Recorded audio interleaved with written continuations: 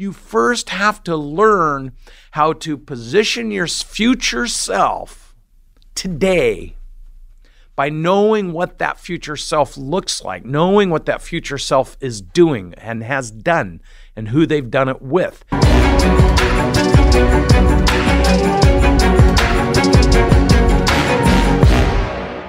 This is true for you if you work in somebody else's organization.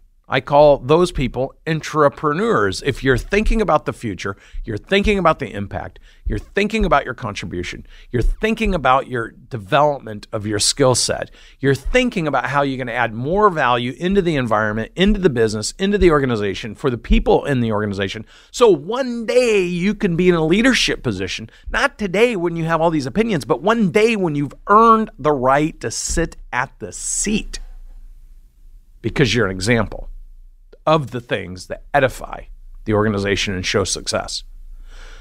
That is visualizing your future if you're an intrapreneur in somebody else's business. If you're a solopreneur, what is the impact you want to make? Do you want to be a solopreneur?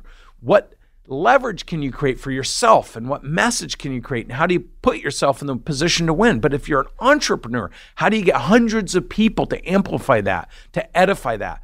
How do you create intrapreneurs inside your organization to support you and help you? And what kind of people would they look like? And what kind of success would you want them to have? And how would you align them with the business? And how would you want them to contribute to the business? And how could you build something where everyone feels like they're pulling success together versus you trying to shove it down everybody's throat?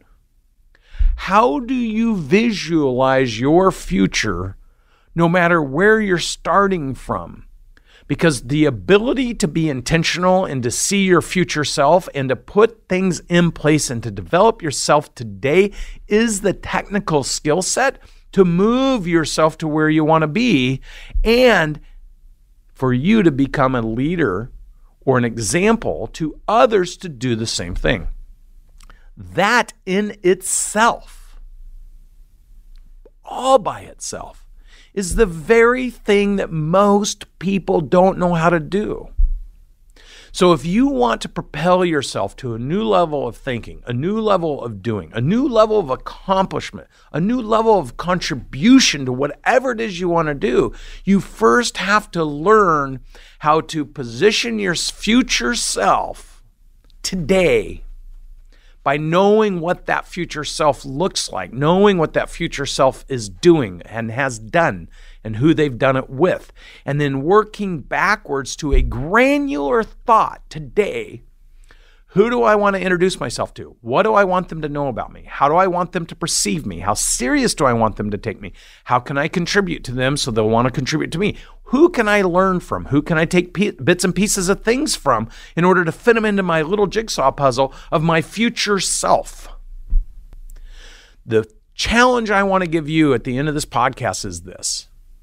Fast forward to some period of time in your life and ask yourself today, what do I want that person to look like? What do I want to have had that person do? How do I want people to perceive me? What things do I want to have in my life, from relationships and material things and whatever? It doesn't matter. What is that future self? And work backwards to what are you doing right now to find examples and create mentors and to build reference points in your own mind. Because your future will be the total sum of every reference point, every granular thing you do right now.